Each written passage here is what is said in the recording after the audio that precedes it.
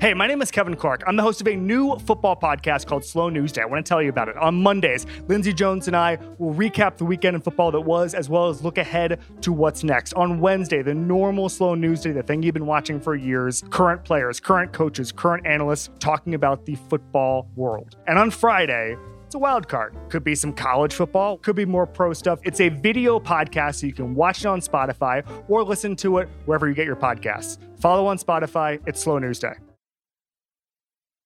It's the Full Go presented by FanDuel. The playoff action is heating up, and with FanDuel, you can bet on everything from the NBA Finals MVP to who's going to lift the Stanley Cup. And right now, you can check out the new and improved Parlay Hub. Filter by odds, sport, and bet type to easily find the most popular parlays and same-game parlays, or SGPs, as the kids like to call them, all on one page. Plus, start betting on the pulse and get paid instantly when you win. So download the app today and bet with FanDuel, America's #1 sportsbook.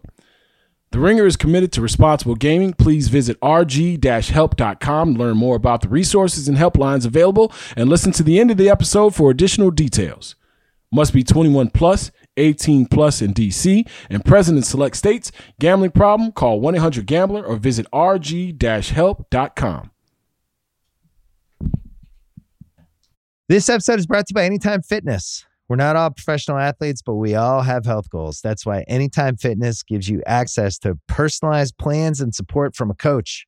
Plus, you can track your training, nutrition, and recovery progress with the Anytime Fitness app, just like the pros. With 24/7 access to more than 5,000 gyms worldwide, get more from your gym membership. Visit anytimefitness.com to try it for free today. Terms, conditions, restrictions all apply.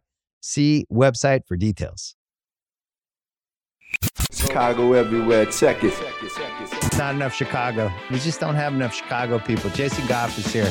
Well, I'm at Full Go. The Full Go podcast. The Full Go. Bears, Bulls, White Sox, Cubs, and Blackhawks. Our man, Jason Goff. 3 times a week with Jason Goff. His mood is elevated.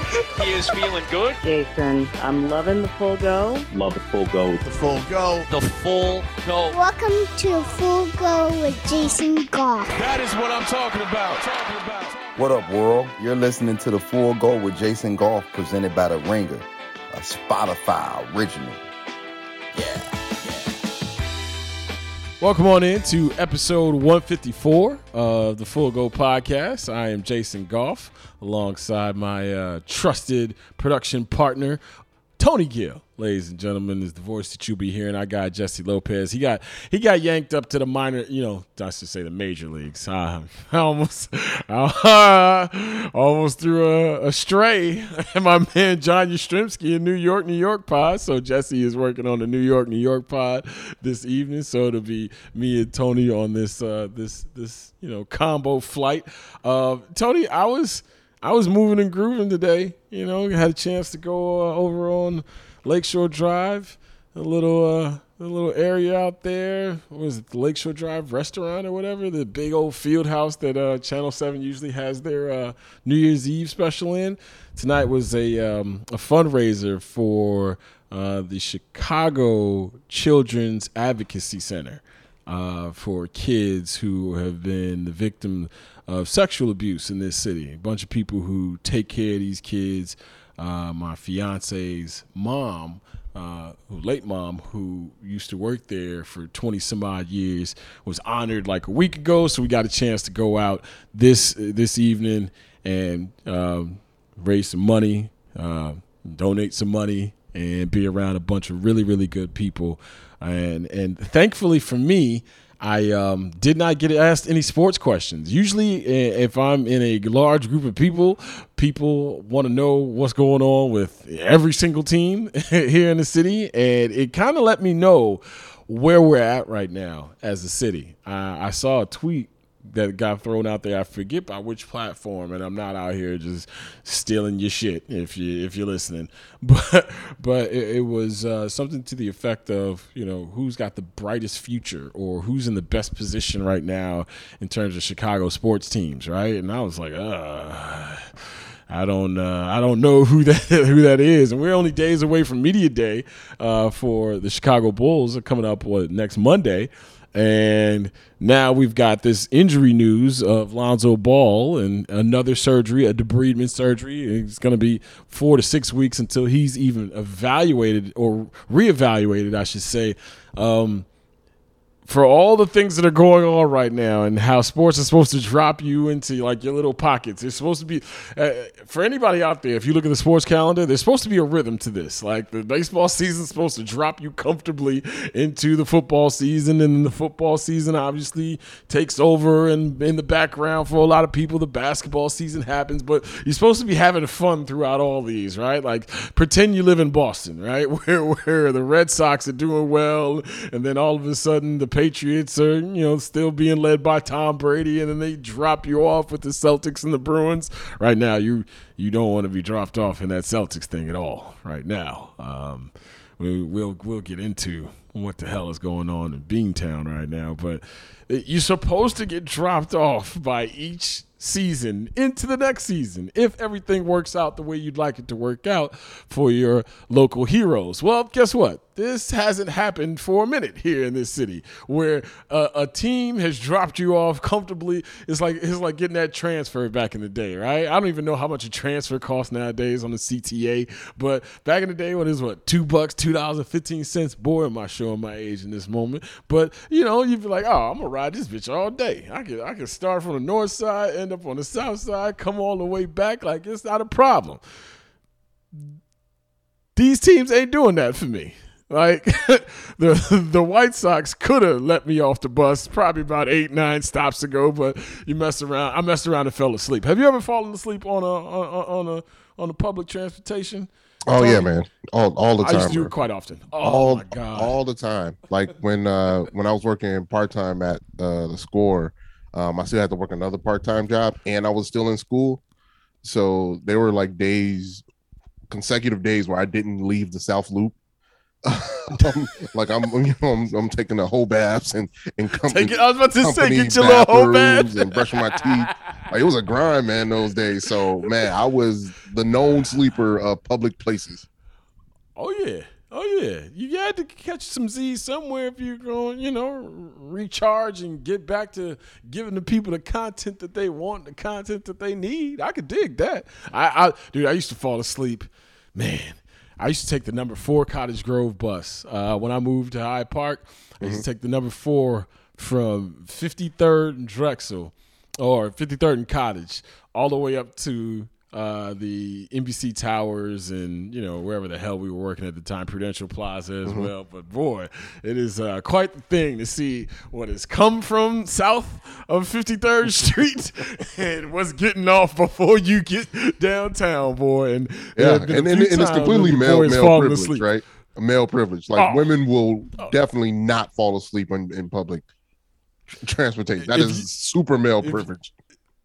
If you see that happening, you pray for that young lady, because she has had a long ass day where she does not care about what happens around or in her vicinity on the bus. Like, I've been awakened to, and the reason why I just thought of this just now, I've been awakened to a homeless person, and I don't know, is that the politically correct term? Unhoused. I apologize. Yes, roof challenged, I guess, and unhoused, and I've been awakened to a person crumbling paper like under my slumped head while I'm trying to catch some Z's, and I woke up to a full bus of people with no one doing anything, and I'm like, wait a minute, so y'all just gonna let this happen to her? Like, help happen to her? Well, me, I should say, because nothing happened to her, but like, y'all just gonna let this happen to me? Like, y'all don't know that I'm about to end up hosting pre and post game shows? Like, take care of your boy in this moment, right? But that's what these teams have done. They have failed to drop us off to our next destination without falling asleep or fearing for our lives. And now that I'm done with this White Sox thing, by the way, you want to talk about a way to go out? How about you start this thing off on Tuesday like, yeah, you sweep, and then it's up for grabs. We out here. The Cleveland Guardians won't know what hit them. Stephen Kwan who, Ahmed Rosario who. Them boys came to your crib and kicked the shit out of you 3 straight games. True colors, man. True colors. Hey, shout out to Lance Lynn. Lance, I love it when players sum it up for you. What Lance Lynn say? Hey, you shouldn't be surprised. We play like shit all year long.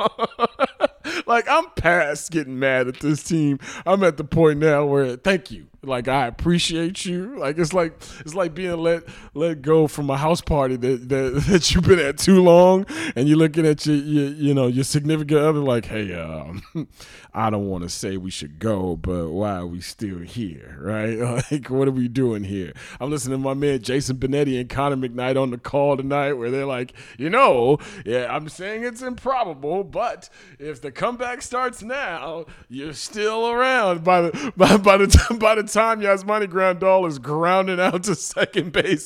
It's like, all right, guys, sorry. It's as if Jason Benetti was like, hey, y'all, sorry. My bad, y'all. I have carried on this charade for long enough. Like, enjoy these last 11, 10 games, whatever the hell we got left. Who knows who you'll see out there. Like, they spit the bit in such epic proportions that tonight was like, okay, I got it. Tonight was like the seltzer water in the face. Like, oh, okay, cool. Like, this is a part of it. All right, I get to be wacky at the end here. You got swept when you were supposed to be sweeping somebody. Like, that's all you need to know about what the hell's going on with the Chicago White Sox right now. I can't wait till the season is over so we can find out that only Tony La Russa won't be back. Like, I can't wait till we find out minimal changes have been made. When I say minimal changes, the changes should have never been made in the first place. But they failed to drop us off in our next destination, which is Chicago Bears football. And we'll get to Chicago Bulls basketball. But y'all messed around and made Justin Fields come out here and apologize. Like, and shout out to Dan Wiederer who summed it up nicely. Like, thank you, but it didn't need to happen. And for, the Justin Fields thing, I wonder how much of it was real people. Like, there are certain things that pop up where it's like, oh, okay, this is a social media thing, right? Like, there'll be things that pop up and it's in our community. I'm like, oh, let me go ahead and check with the 4 or 5 black people that I trust on this one.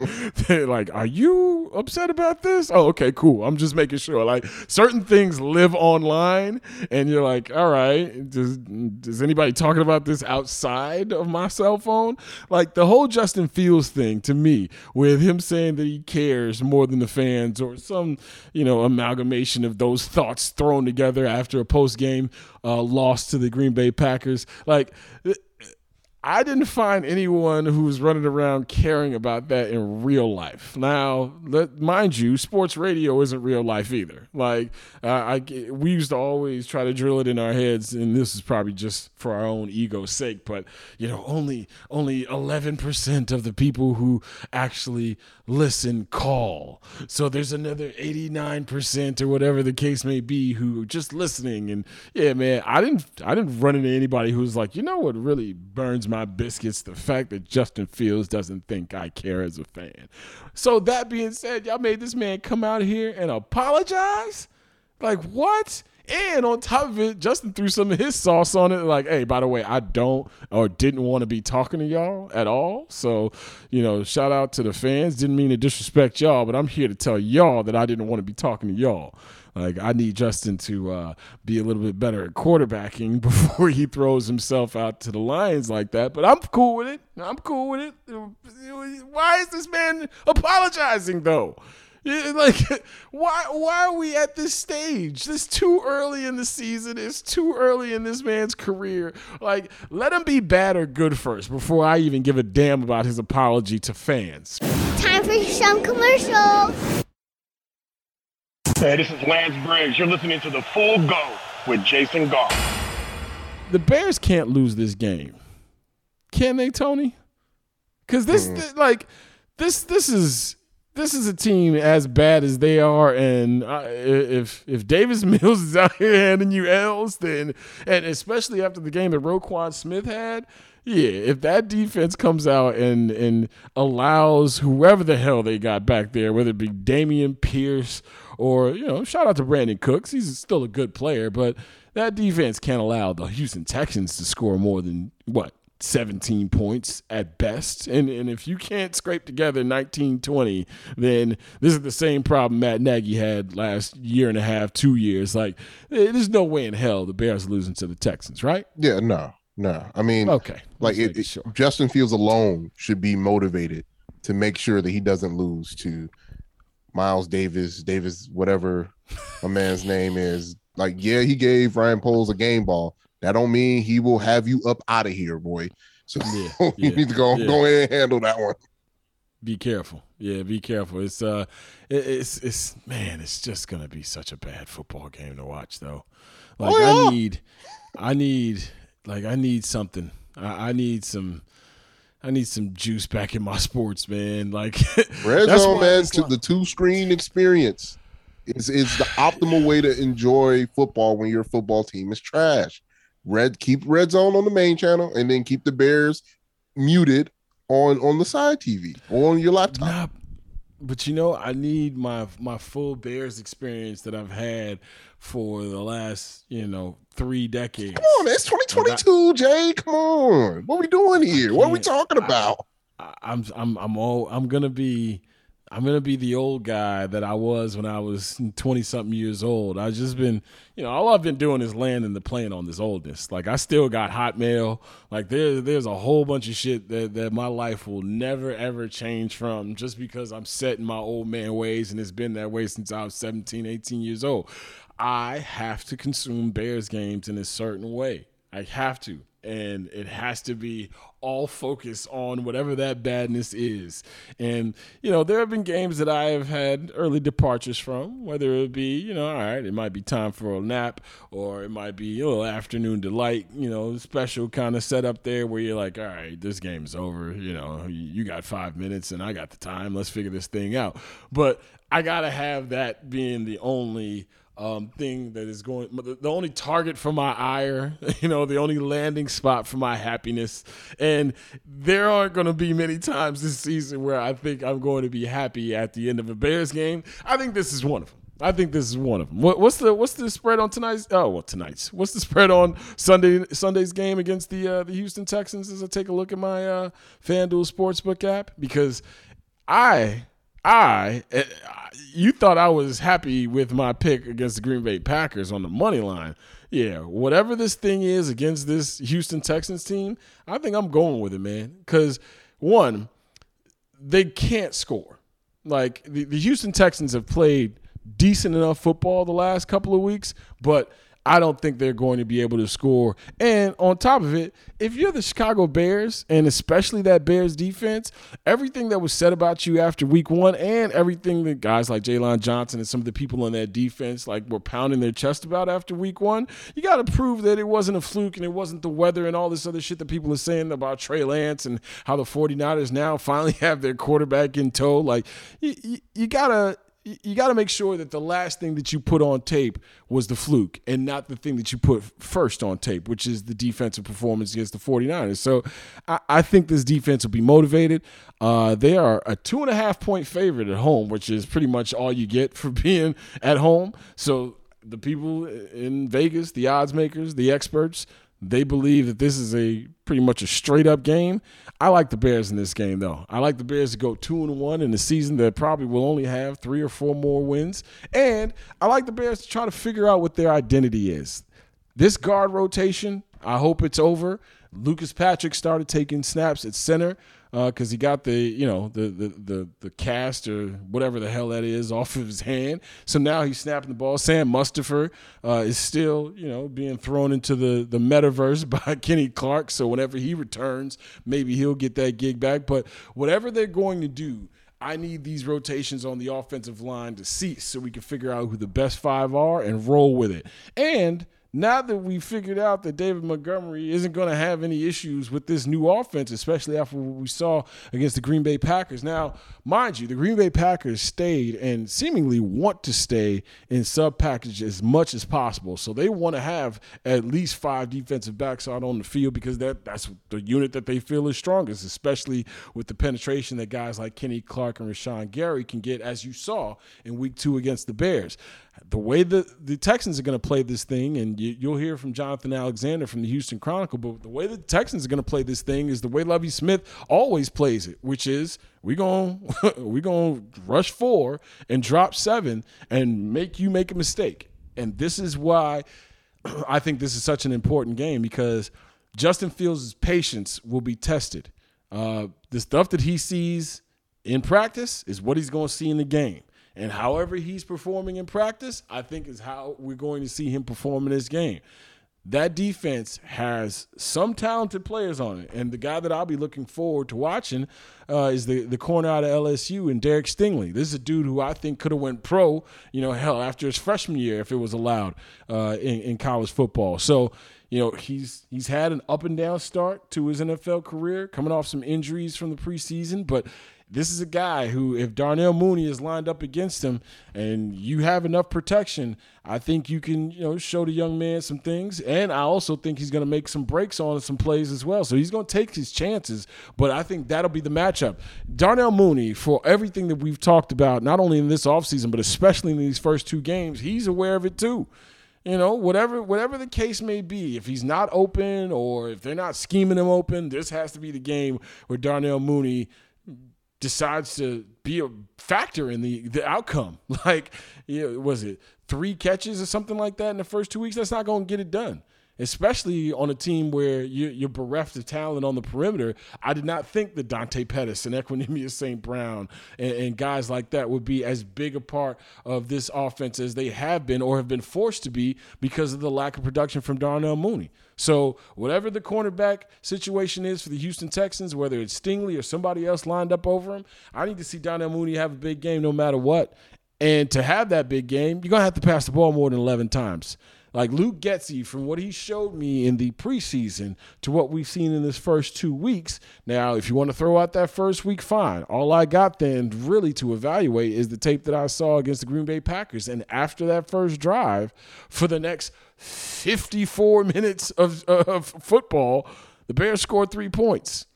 The Bears scored 3. I don't care how well you're running the ball. I don't care what you think you're doing to protect your quarterback. They're not scoring.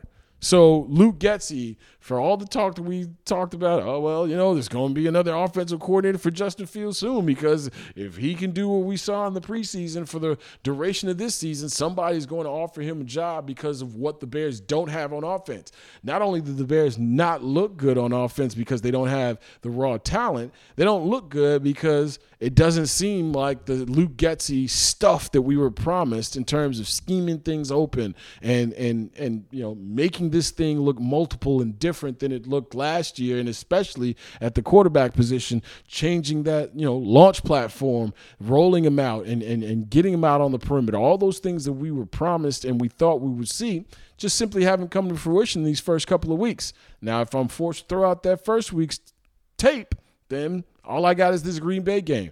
This has to be this is why you brought Luke Getsy in game. It might be too early for that to be said, but guess what? This offense is the only reason we're truly here this year, and especially when it comes to number 1. Justin Fields does not have enough talent around him, but there's a way still to evaluate him. You just got to do it with more than 11 pass attempts.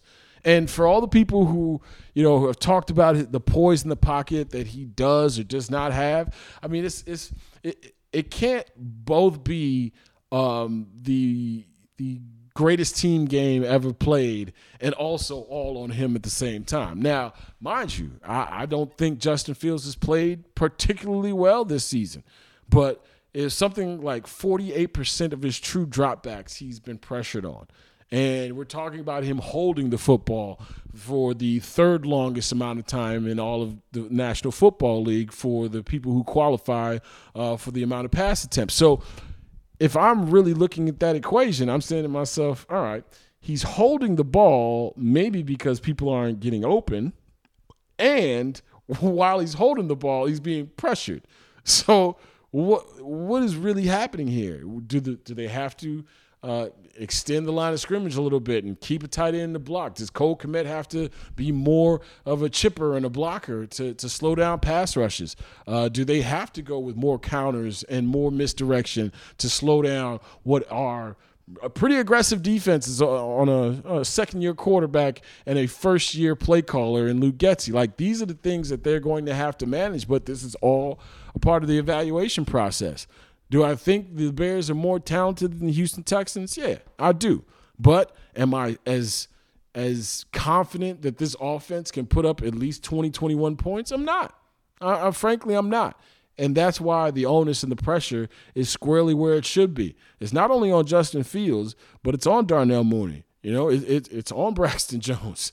It's on Luke Getsy. It's on that offensive line. Like, I need to see something against this Houston Texans team, and I need to see something against a Lovie Smith coach defense that you know is going to be trying to take away the ball. So this is, this might be another one of those games on the schedule that looks really crummy and might end up being an entertaining game, but Bears got to come out of here with a win, and not only a win, they got to look good on offense. I have to see some kind of strides taken by this offense, especially against an opponent who I think is ripe for the picking. So I got the Bears in this one. I got the Bears by at least a touchdown, so I got them covering that spread. They got to run, and thank you, Tony, for putting this in the chat, but 41 offensive snaps ain't going to do it. It's not going to do it. Your defense is out on the field far too long. They got to get off the field as well. Roquan Smith has got to play better. That interior of that defensive line, I understand that they're getting up the field and getting pushed, but they also got to stop the run. The way that A.J. Dillon and Aaron Jones ran the football cannot happen with Dameon Pierce and Rex Burkhead. It can't. It just simply can't. And Dameon Pierce is one of those dudes who a lot of fantasy owners knew the name of this year because he not only was going to get most of the touches, but what he did in the preseason. This is a rugged runner. This is a dude who is going to lean forward and get you extra yards. So this is one of those things where skill meets will, and there ain't a lot of skill on this field. So who's got the most will? Lovie Smith, by the way, it's crazy that he's been gone from the Chicago Bears for this long. And to me, he still sits in the top, not only top 5, but top 3 in Chicago Bears head coaching history. This thing hasn't been right since Lovie left. And Lovie hasn't been here for a very, very long time. We've seen a lot of people come and go, the Mark Trestmans of the world and the Matt Nagy's of the world. And who's my man, the old cat, John Fox. Yeah, John Fox. I just got a chance to watch Mitchell Trubisky tonight. Like, the same way that Justin Fields has been treated in these first 2 games was how John Fox was treating Mitchell Trubisky in his first couple of starts, where it's like, hey man, we're just gonna sit you over here at the kiddie table. You don't throw the football ever. You hand it off with precision, and maybe, just maybe, we'll toss you a play action bone every once in a while. Like, there have been so many coaches who haven't gotten this thing right since Lovie Smith and his eventful, was it 10-6 season where they didn't make the playoffs and it was time for Lovie to go. Like, this franchise has been mired in mediocrity. Some interesting times, right, with the heights of whatever the Mark Trestman era was before barbecue restaurants started getting opened and people started fighting in locker rooms and all kinds of wild shit was happening. And then you go forward and you try to balance it out with an old, veteran coach who's going to do the footballington things like John Fox did. And then you go get Matt Nagy. Like, this thing has been a wild ride that is absolutely yielded no fruit. Like, all we've been doing is just watching bad football for a while since Lovie Smith has left. And Lovie Smith hasn't gone on to great success at any of his stops, right? I didn't think the Illinois thing was going to be some turnaround story. Yeah, I thought they were going to do exactly what Lovie Smith did. Graduated some kids, churned out a couple of pros, and got their ass beat on a Saturday-to-Saturday basis. Like, that's what I thought was going to happen, and that's what happened. And now with the Deshaun Watson, the aftermath of the Deshaun Watson situation, they went out and said, hey, we need a franchise kind of level setter, somebody who's going to, instill some kind of culture and foundation. Bring in Lovie Smith. So glad Lovie's getting another shot at this thing. I don't know how much inspiration he's going to provide for Houston Texans franchise, who seems like they're just waiting to get their next quarterback so they can kind of start this thing all over again. But this is a win. that the Chicago Bears must have. And this is a win that I believe the Chicago Bears will get. So Bears over the Texans, I think by at least a touchdown for all the people who've got them at that 2.5 number. Hopefully Justin Fields not only gets on track, but builds that rapport that we saw last season at points with Darnell Mooney. Need to see a big game out of not only Darnell Mooney, but I want to see a big game out of Cole Kmet as well. You know, I want to see something out of what should be your second leading receiver on this team. So offensively, hopefully they get on track. Defensively, hopefully they right the ship against a team that I don't think is going to be able to put up a lot of points. But all that being said, it'll probably be some kind of shootout where the Bears lose and I look like a dumbass. So I got the Bears by at least 7 over this Texans squad, and hopefully they get this offense back on track so we have something to talk about on Tuesday. We'll be back with more of the Full Go with Jason Goff after a word from our sponsors. This episode is brought to you by Jiffy Lube. Cars can be a big investment, so it's important to take care of them. I once got a car that I started out with 25,000 miles on. I got it to over 200,000 miles because I took care of it. You know how you take care of a car? You take care of the maintenance, the oil, the brakes, all that stuff. And if you don't, you can have a car just completely fall apart. When your car needs maintenance, head to Jiffy Lube. They provide automotive excellence at speed. Get your oil change, brakes checked, tons of other multi-care services. It's all done by expertly trained technicians who actually care about taking care of you and your car. Jiffy Lube, car more. To find coupons and start an instant online estimate, visit jiffylube.com. Bears Talk with Jason Goff on the Full Go. And the kick is good for the win. Fade to black. Brought to you by The Ringer, a Spotify original. What's happening, bro? How you feeling, man? Pretty good, man. How about you? I cannot complain, my man. I cannot complain. You are here to school us on everything that we do not know about these Houston Texans. You know, it's crazy. Jonathan Alexander from the Houston Chronicle joining us. By the way, this is your first year on the beat? Yes, I started in July. Congratulations, my man. Congratulations. Where'd you start off from to end up here? Yeah, so before I was on the Texas beat, I was covering the Panthers for 2 years. I'm sorry. Yeah, it was a couple of rough years covering them, but it was good. So I covered them for 2 years. I'm from Charlotte originally. Okay. Before that, I covered college sports, Carolina Tar Heels, basketball and football, and I covered Duke basketball before that. And before that, I did a little bit of news. Okay. But yeah, so this is my first time outside of North Carolina.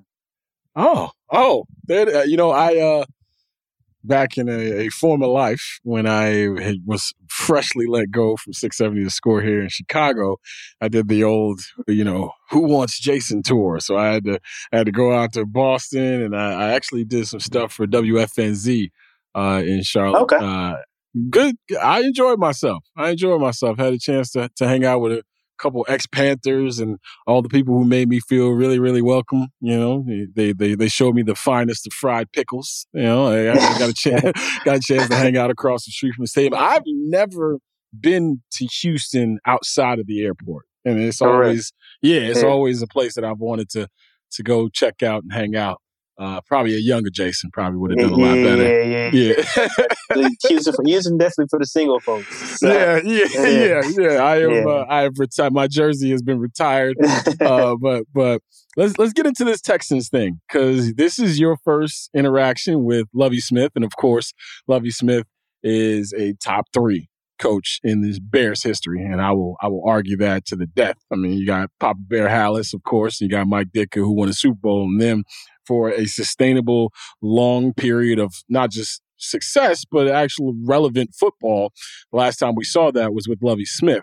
Bounces around, heads to Illinois, then all of a sudden the Houston Texans situation makes itself available through a whole bunch of different machinations. But what is Lovie Smith trying to achieve with this program? Because obviously, off the heels of the Deshaun Watson situation, a lot of people are looking at this thing like it's not only in rebuild mode, they're just trying to establish a culture and a future. So how has Lovie Smith come off or presented himself while in Houston in your estimation?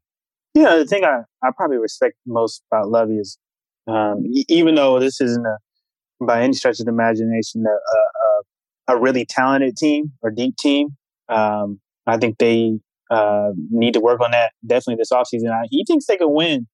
And he's been, every game, he's been steadfast on their approach and how they're going to go about winning. He wants to turn this to a winning franchise. And you saw they're competitive in these first couple of games. What they need to learn how to do is definitely finish. But you could tell by Lovie's demeanor, how he's approaching the players. Everybody who talks about him talks about, how much they respect him, how they, quote unquote, run through a wall for him. I think he has everybody's ear. He has confidence of his players. Again, they just have to learn how to win. I think there are a few kind of details that they have to fix, particularly I think the quarterback room definitely needs to be better.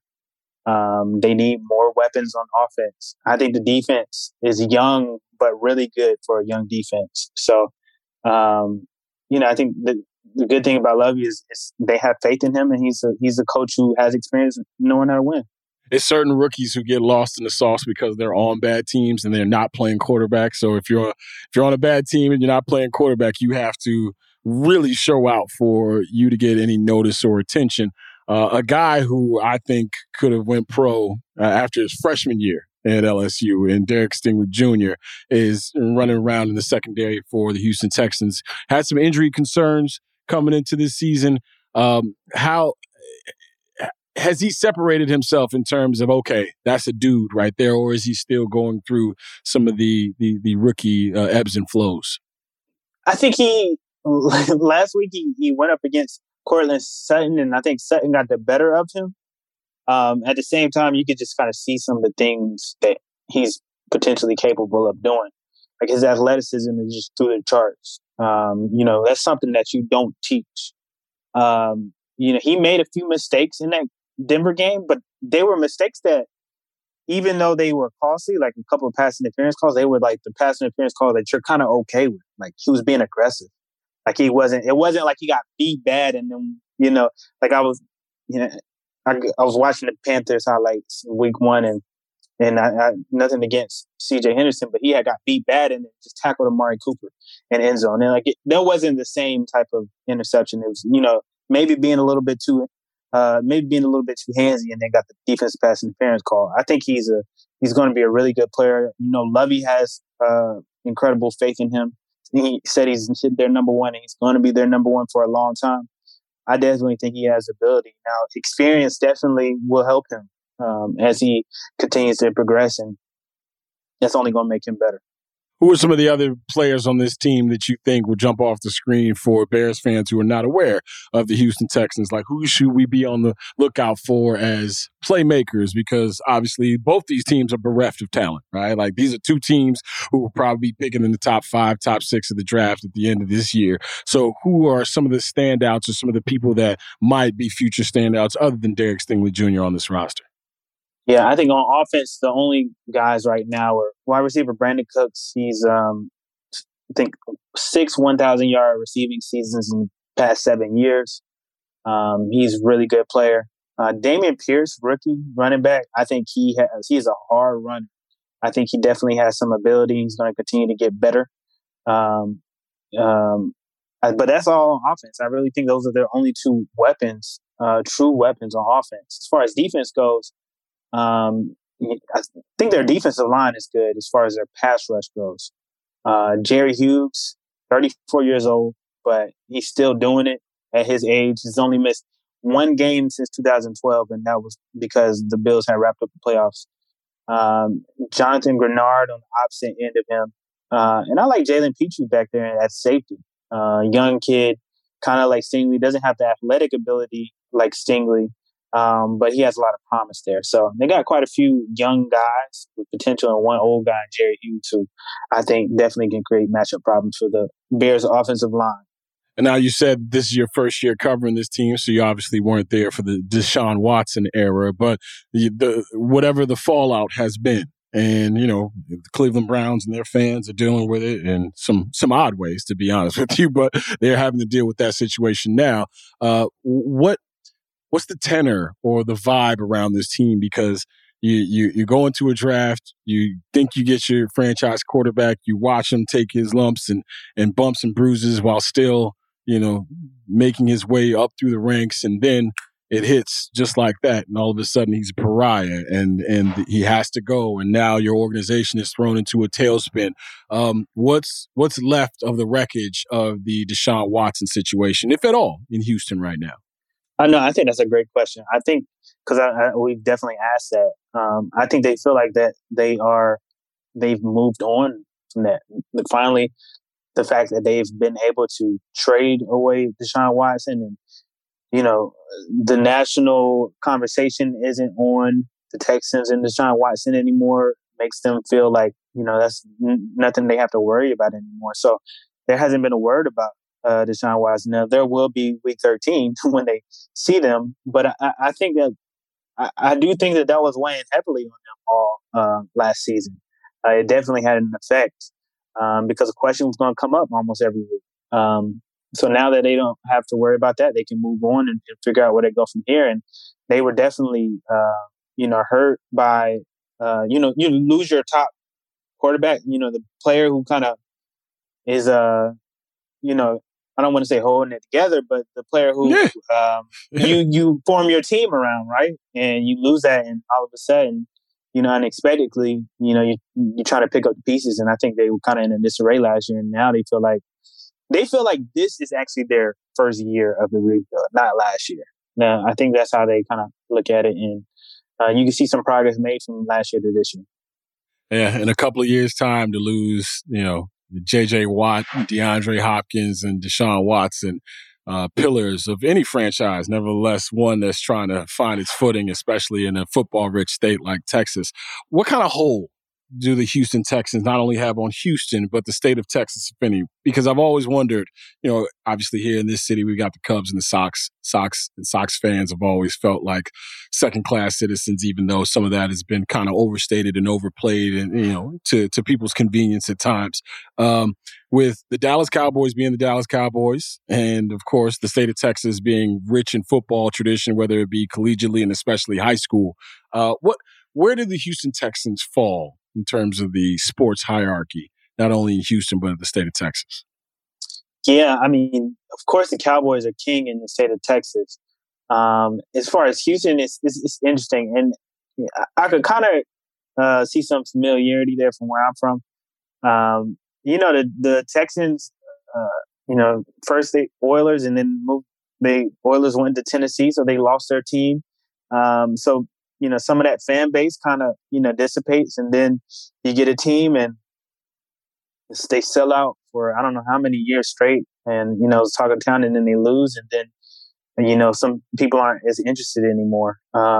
So I think, just based off the people I talked to, the Texans are a team that when they start winning, the fan base gravitates behind them. But when they're losing, they're kind of in the shadows, waiting to come out when they start winning. Right now, the Astros are the top dogs in Houston right now because they're consistent winners. But if the Texans were to start winning, which I think they're a couple of years away, I do think that they would be among the top, definitely number one in Houston if they were winning, and among the top teams in Texas. But you can't. The Cowboys and the Texas Longhorns and even Texas A&M are always going to be king around. Yeah, the Texas A&M thing is always interesting to me. It's like it's kind of like brothers going to Oxford, Mississippi. It's like how did y'all find y'all way to College Station? Like, do you know what the background is and what happens there in Aggie Land? But hey, that's for Texans to figure out, I guess. Exactly. I was wondering the same thing, man. Like, just everybody in uniform. It's just I don't know. It's straight out of a horror movie for me. It's but crazy. hey, knock yourself out if that's what you need to do to get yourself to the NFL. Well, Jonathan, I appreciate your time, man. I know you're a busy man. Congratulations once again on the gig. Hopefully this ain't the last time that we talk to you. And hopefully the Houston Texans in the next coming years, put something on the field so people can mess around and catch your content the way they need to. I appreciate you, brother. Thank you. Of course. Thanks for having me on. Anytime you need me, holla at me. Yes, sir. Jonathan Alexander of the Houston Chronicle joining us right here on the Full Go Podcast. It's the Full Go, baby! This episode is brought to you by Cars.com. When you add your car to your garage on Cars.com, you'll unlock access to real-time insights into how much your car is worth. Plus, view its historical and projected value to decide when to sell. So when the time is right, you can secure an instant offer from a local dealership or sell it yourself on Cars.com. Start tracking your car's value with your garage on Cars.com. This episode is brought to you by State Farm. You might say all kinds of stuff when things go wrong, but these are the words you really need to remember. Like a good neighbor, State Farm is there. They've got options to fit your unique insurance needs, meaning you can talk to your agent to choose the coverage you need. Have coverage options to protect the things you value most. File a claim right on the State Farm mobile app and even reach a real person when you need to talk to someone. Like a good neighbor, State Farm is there. Bulls Talk with Jason Goff on the Full Go. Flies in with a two-handed slam dunk. Brought to you by The Ringer, a Spotify original. And hey, dog. This Lonzo thing. Yeah. And that's where we can start the conversation, because that's the exact sentiment. Hey, dog. This Lonzo thing. Bulls fans can't get nice things, man. We can't have anything that's fun, entertaining, cool to be around for too long. It just can't happen. It's the curse of Jalen Rose, I like to call it. No, I'm just playing. Shout out to Jalen Rose. Yeah, what a time when Jalen Rose showed up in Chicago.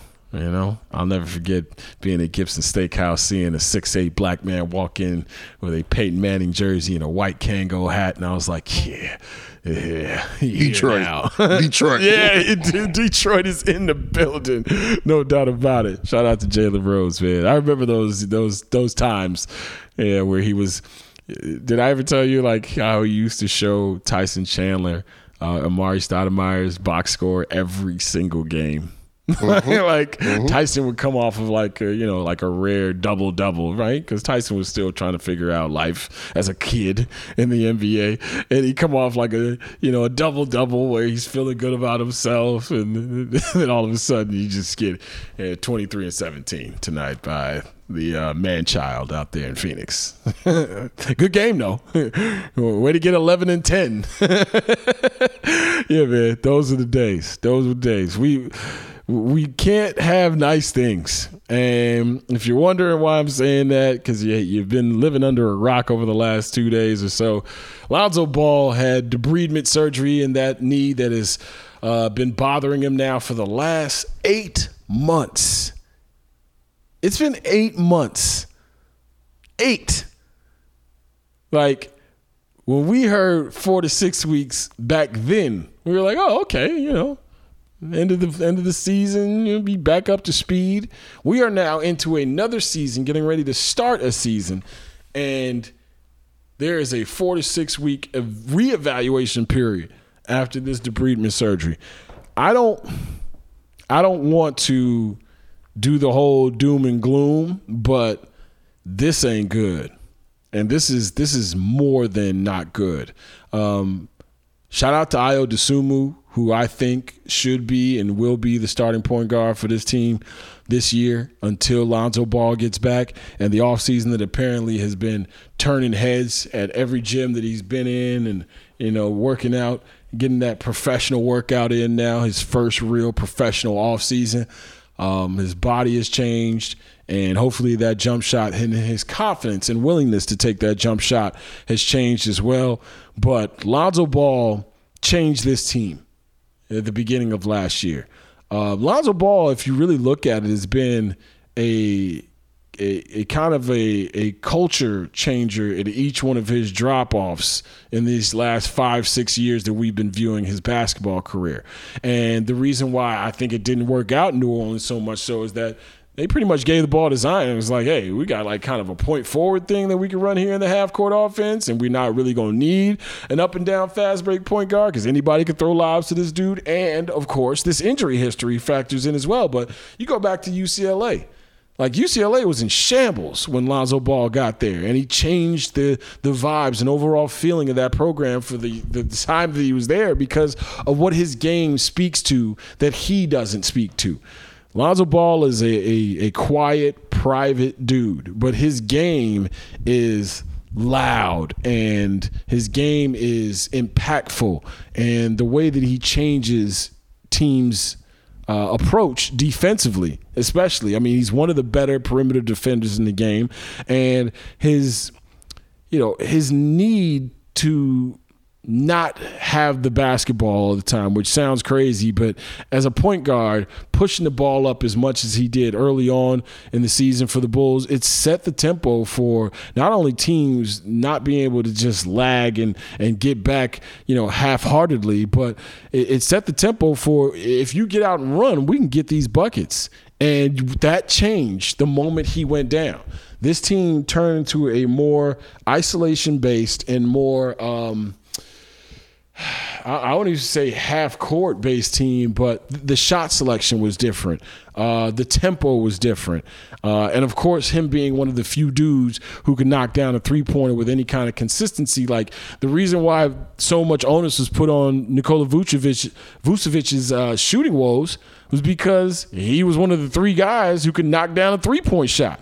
So when one of those guys is hurt and another one of those guys isn't hitting those shots, you get a team that per volume was taking the least amount of threes in the game, which is, a formula for a lack of success, especially if you're not a good rebounding team and you're not a good defensive team, which they weren't after Lonzo Ball got hurt. I'm not trying to make too much of this man's impact on the team, but I'm damn sure ain't going to make light of it. Like, this dude is one of the, I'd say, 3 most important players on this team.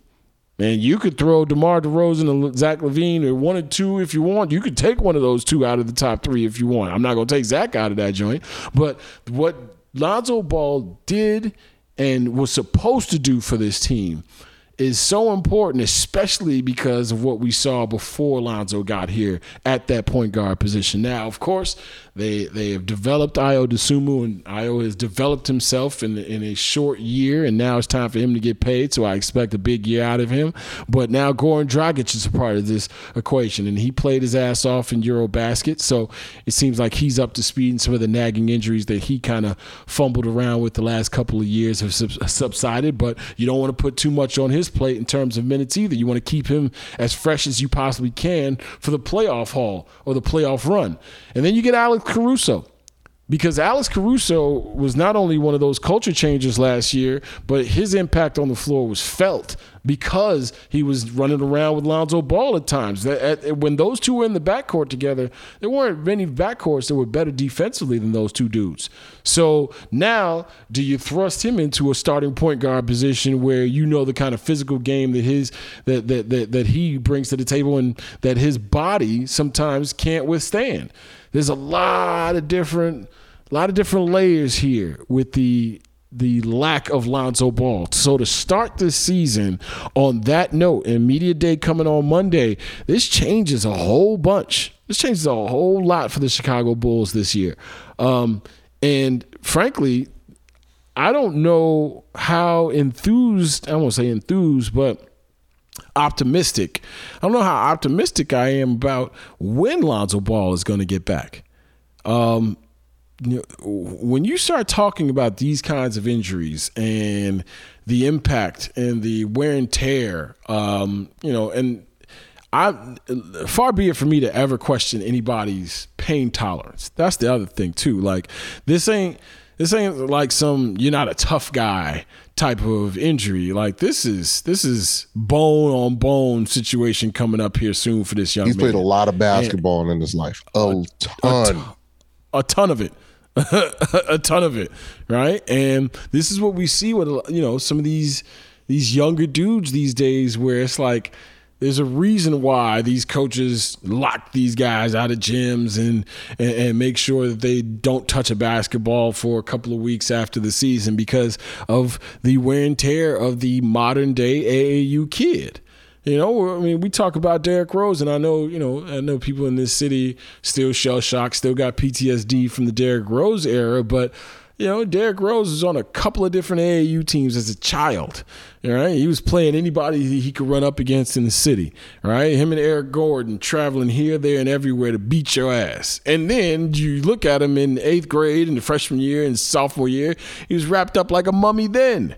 All right, I mean, and muscles not getting a chance to properly grow because you're not playing other sports. All you're doing is hooping all the time. Like I say it all the time, every body isn't made for professional sports.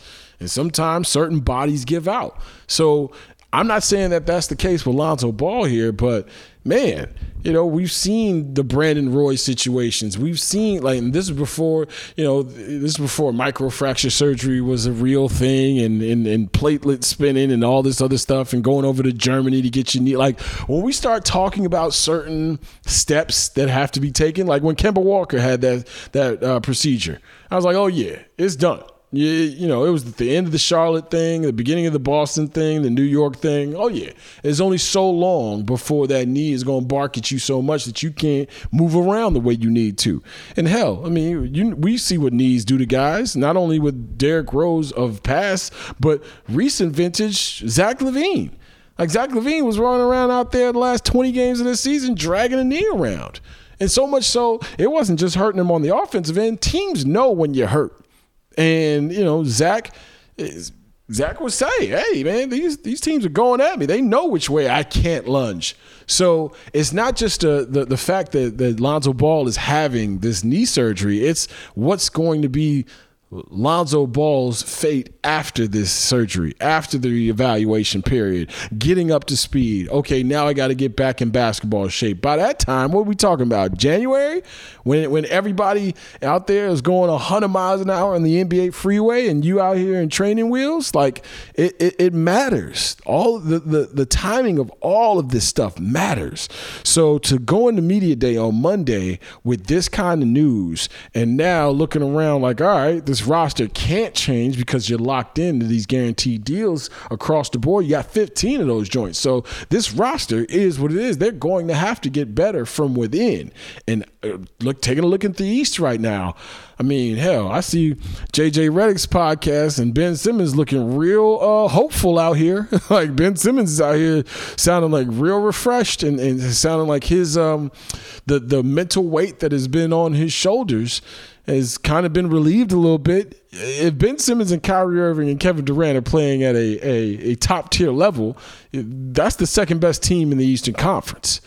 I don't care who are the remaining pieces. Best team in the Eastern Conference, when healthy, has the best player in the NBA on it. And that's Giannis Antetokounmpo and the Milwaukee Bucks. It's a team that's in your division, a team that you played, and you get your little measuring stick series last year against. Well, you found out that even without Chris Middleton, what a championship level team does to you at the end of series. They close you out. They suffocate you defensively, and somebody's got to step up. Grayson Allen shot the lights out of the ball. He played well, right? Like, these are the kinds of pieces that you have to develop on the road to becoming a contender and then eventually winning a championship. This team is still a viable entity in the Eastern Conference. So you got Milwaukee, you got Brooklyn, you got Philadelphia with Tony's guy Joel Embiid, who is, if Giannis is the best player in the league, Joel Embiid ain't far off. Joel Embiid, what, top 4, top 5 in the entire league right now? Where would you go, Tony? I mean, we going Jokic, we going Embiid, we going Giannis. Who else we talking about here? I mean, there's not a bunch of guys that you're gonna put in front of those three dudes. Put them in there. Right. So and this is tall timber that we're talking about. And these are all dudes who are going to be there right when the money is made at the end of the season in the Eastern Conference.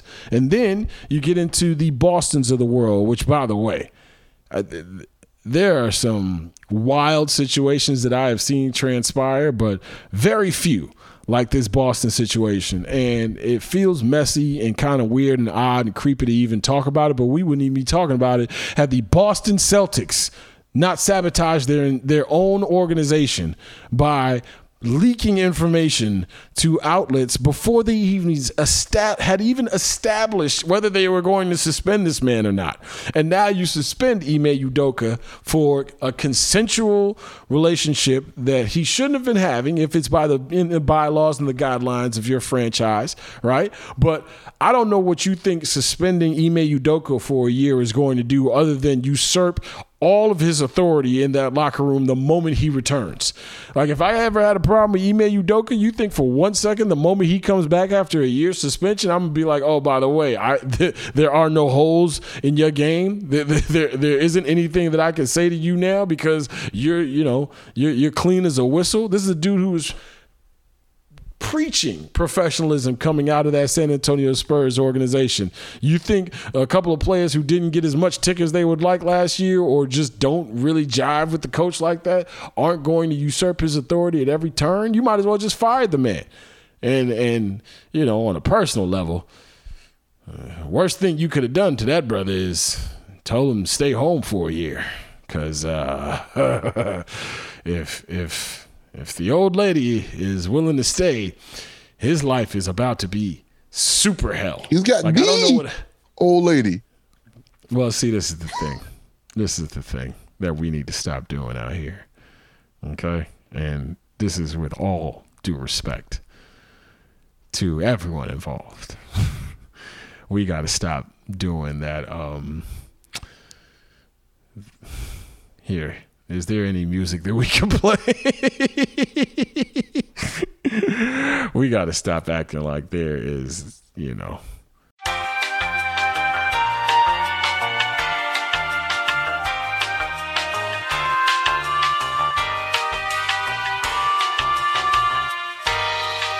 I'll play some music over that. Yeah.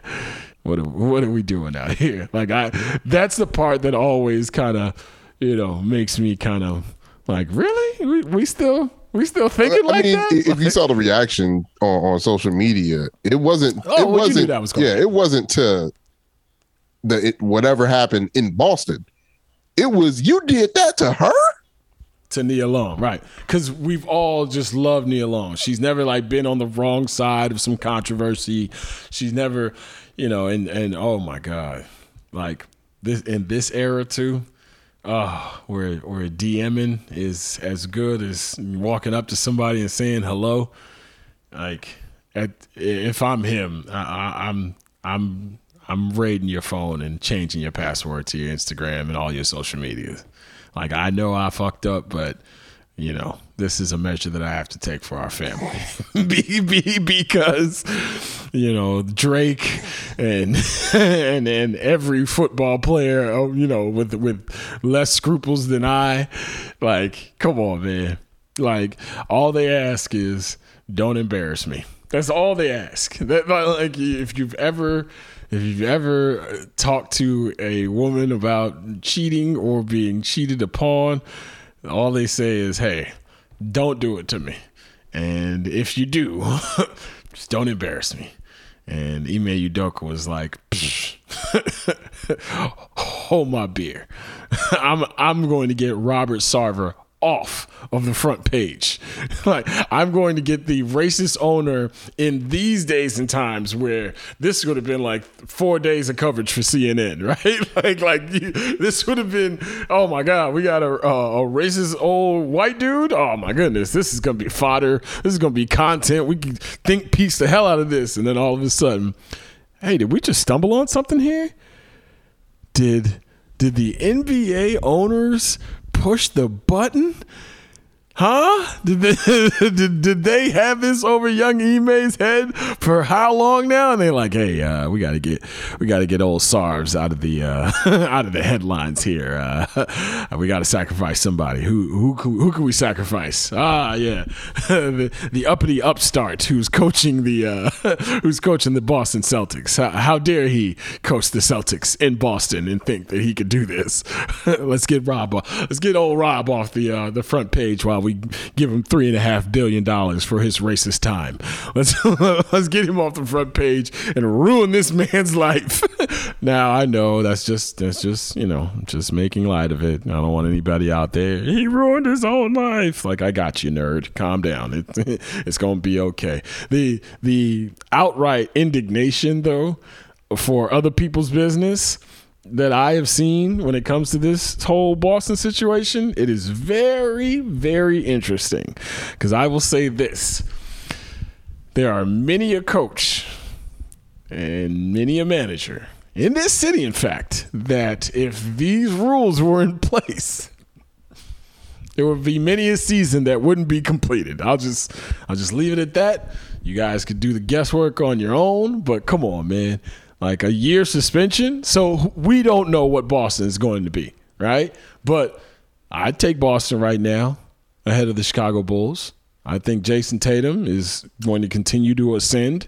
Maybe not at the level that everybody, like, we've been doing this whole Jason Tatum is going to be the best player in the Eastern Conference thing for like the last 2 or 3 years. And he's had his, he's had his bumps in the road, but he's a supreme talent. And he's 6'10" now. So you can never count him out. And Jaylen Brown, upset Jaylen Brown. We're going to get a chance to see how upset Jaylen Brown fares after all the trade rumors this offseason and the Donovan Mitchell stuff. And speaking of Donovan Mitchell, Tony Gill's Cleveland Cavaliers are right there in the mix, right? Like, this team last year I thought would be anywhere from 4 to 6. They ended up being 6, right? This year,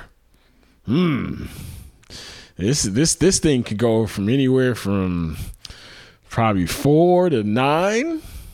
Like, there's a chance things don't bounce right and guys keep sliding the wrong way on that old father time.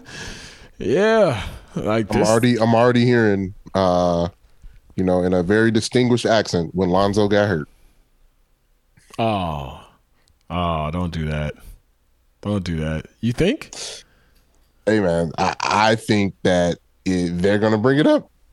If this season goes into play-in mode where it's automatic 4-game out, no matter what you're doing, if you win the play-in championship or whatever, right, in that post-game, in that postseason press conference, when Lonzo got hurt, it changed up everything.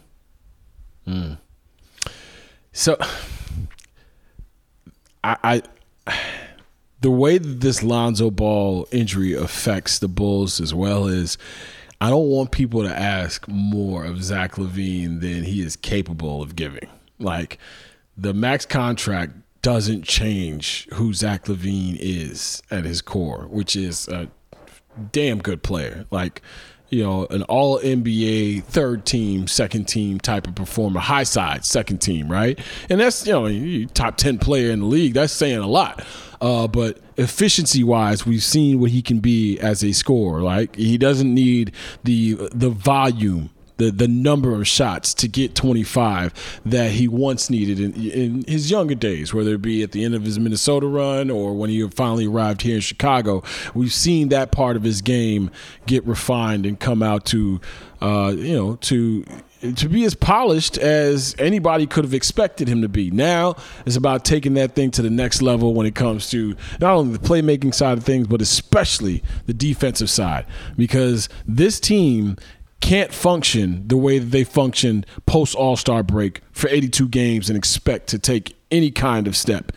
They got to be a better defensive team. Signing Andre Drummond in the offseason to get that backup center position shored up, cool. Ayo Dosunmu, having a book on not only the teams he's playing against, but having that experience against the toughest position damn near in all of sports, which is the point guard in the NBA. Like, that'll be hopefully a step forward defensively. A healthy Alex Caruso. But your money has to defend or has to give a better effort defensively. And DeMar DeRozan, Nikola Vucevic, and Zach LaVine are your money. And with Lonzo Ball out now, Patrick Williams, the onus on, okay, we need a perimeter stop and if a switch occurs, you have to stay out there and guard a 1 or guard a 2 or guard a 3. Like, it's a domino effect when a guy like Lonzo is hurt. So I don't mean to make him out to be Isaiah Thomas and Gary Payton all wrapped in one, but this Lonzo Ball injury is the news that Bulls fans, or I should say surgery, is the news that Bulls fans did not want to hear, don't want to realize, and I think, unfortunately, will be the theme of this season. I think this is going to set the tone for this season in a way that we're going to find out really quickly what this Bulls team is or isn't, Because it's one thing to kind of have that carrot on the stick where, all right, we can just hold down the fort until he gets back at the end of the year. When you're talking about 32 weeks later, after an injury you were supposed to take 4 to 6, when you're talking about an extra 26 weeks on it and now having a reevaluation period in another month and a half, yeah, you got to act like daddy ain't ever coming home. You feel me? You got to act, all right, who the man of the house now, right? And I'm not saying it like in that, I'm not trying to infantilize the Chicago Bulls players, but y'all know what I mean. Like, all right, Zach, how much point guard or de facto point guard can you play? How much of a playmaker can you be now that the offensive, the responsibilities have been raised a level because Lonzo Ball will be out? Counting on a second-year player to run around with a bunch of veterans on a playoff contender, like that's a different vibe than just being thrown in the water and told, okay, learn how to swim. Now it's all right, you in the 100-meter relay or 100-meter, free swim, whatever the case may be. Can you medal? Like, these are the questions that'll have to be answered because of this Lonzo Ball injury. And Billy Donovan. That honeymoon is over, and I think he understands that as well. There are people that have looked at this team since that Lonzo Ball injury, and I think that's when some of that skepticism started to seep in of, okay, well, scheme up a defense without Lonzo Ball now. Try to hold teams under 112 points without Lonzo Ball. Now that you're going into this season without him starting the season, what do you have in mind? How can this team become a better defensive squad without their best defensive player, especially the guy at the point of attack? So, for anybody who thinks that too much is being made of this Lonzo Ball injury, I got to tell you, I think not enough is being made of it. Hawks Talk with Jason Goff on the Full Go. Hawks win! A spectacular play from Endon. Brought to you by The Ringer, a Spotify original. The Blackhawks finished up their first day of training camp over at Fifth Third Bank Arena, and our Phil Thompson from the Chicago Tribune was there to cover it, as he will be covering this entire season. And, of course, he dropped in on us. Phil Thompson coming up next right here on the Full Go Podcast. What's up, brother? How you doing? I'm good. How are you? I can't complain, man. It's just another week in Chicago sports, which means – there's been some bad news as of late. I was thinking about it today, like, man, these last, dozen pods or so, I've come on here talking about something that isn't so pleasant when it comes to Chicago sports, whether it be the Sox and what's going on with that team this year, and obviously how the Bulls might start this season without one of their best players, will start the season without one of their best players in Lonzo Ball. And then you've got the other inhabitants of the madhouse on Madison when it comes to the winter months, Chicago Blackhawks. And training camp started today as we're taping on Thursday. What should Blackhawks fans expect? I remember last year around this time where I had Seth Jones on, and there was a lot of intrigue, a lot of fascination on what this team would be. And a year later, and one of the worst starts, if not the worst start in franchise history, this thing just seems like it's going in a different direction now for sure. New coach, new outlook, and still a couple of the old stalwarts. How do Blackhawks fans kind of figure this season out as they start to rebuild, but still have some of the old remnants of Stanley Cup past? Well, to me, there's zero intrigue. Let me check. There it is. Yeah. Appreciate you, Phil. Thank you so much for joining us. Phil Thompson, ladies and gentlemen. There should be no intrigue in the standings by design. The only intrigue is who will be on the team at puck drop in the opener against the Avalanche versus who will be on the roster after the trade deadline. Mm-hmm. That's your intrigue right there. So from what I gathered in your piece in the Trib, Jonathan Toews and Patrick Kane haven't been shy about talking about how they felt about the stripping away of talent on this team, young talent that they were running with at the time that they were counting on, not just for the future but in the present, and also being on this team after all the what were perceived as trade demands, right? You got a 33, 34-year-old guy. You don't want to mess around and sit here and rebuild at this point in your career. How does the front office, how does the organization kind of mitigate, okay, we owe these guys something in terms of, what they did for us this last decade or so, but also, speaking their mind so much so that it kind of, puts a damper on the overall mood of this of the Blackhawks season going into it. Like, I don't know how you would, best pay respect to guys, but also say, hey, by the way, we don't need y'all talking like this to get a season started if you're here or not. Well, Jason, I think you asked the perfect question, because here's the thing. I think that Kyle Davidson came in saying that we respect Kane and Toews, we honor Kane and Toews, but we're not beholden to Kane and Toews.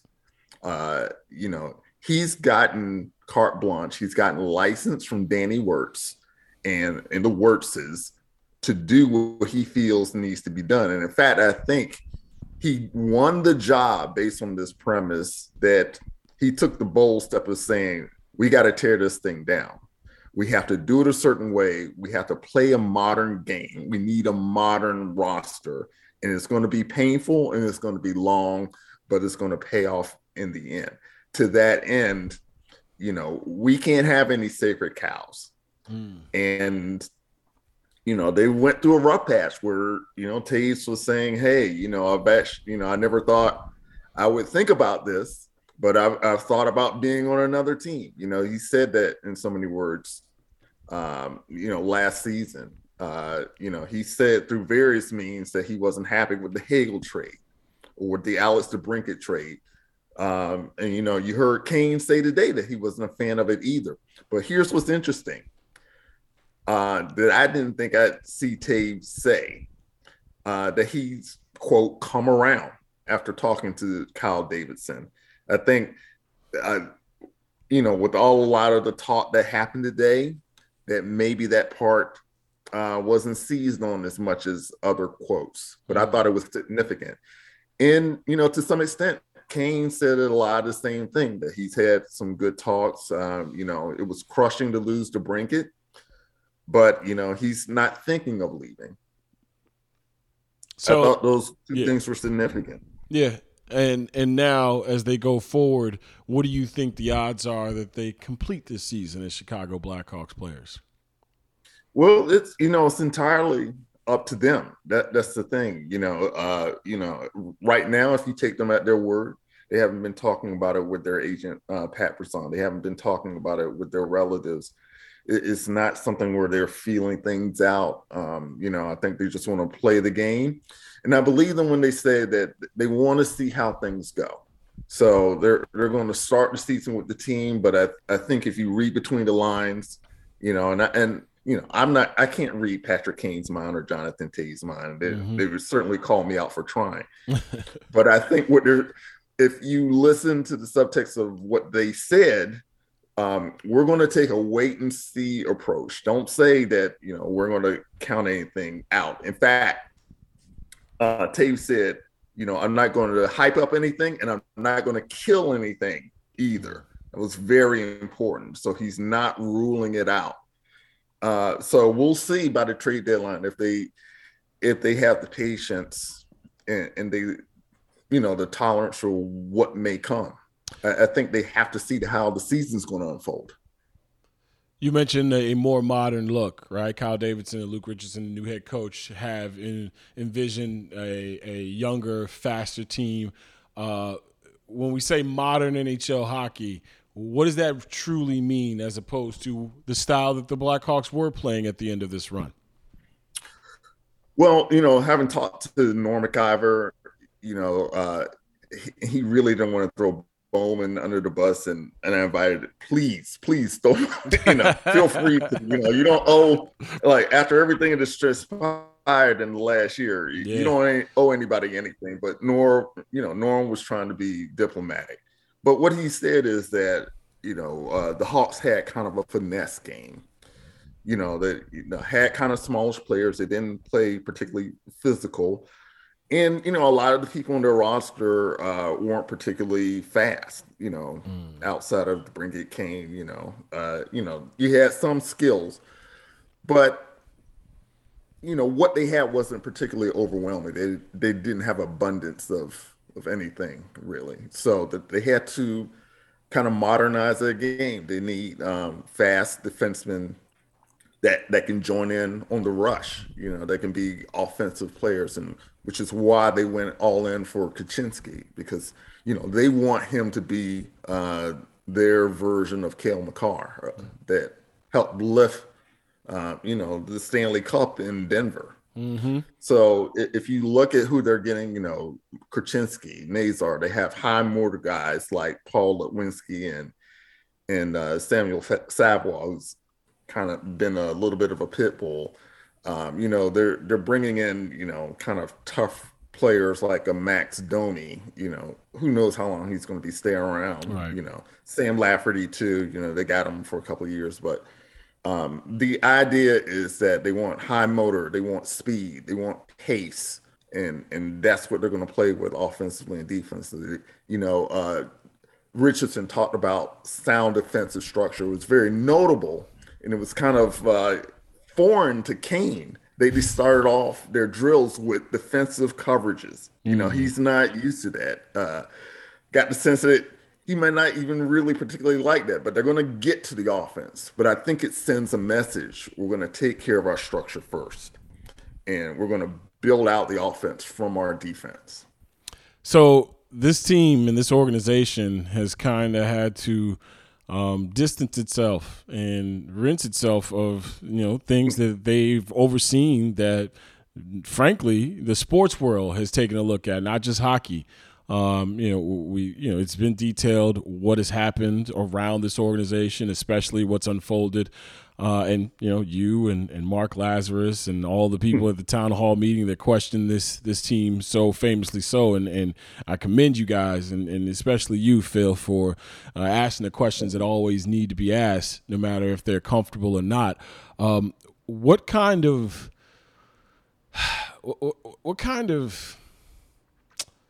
I guess, soul searching had to be done and still has to be done when it comes to what this organization wants to represent and what has transpired over the last half a decade or so?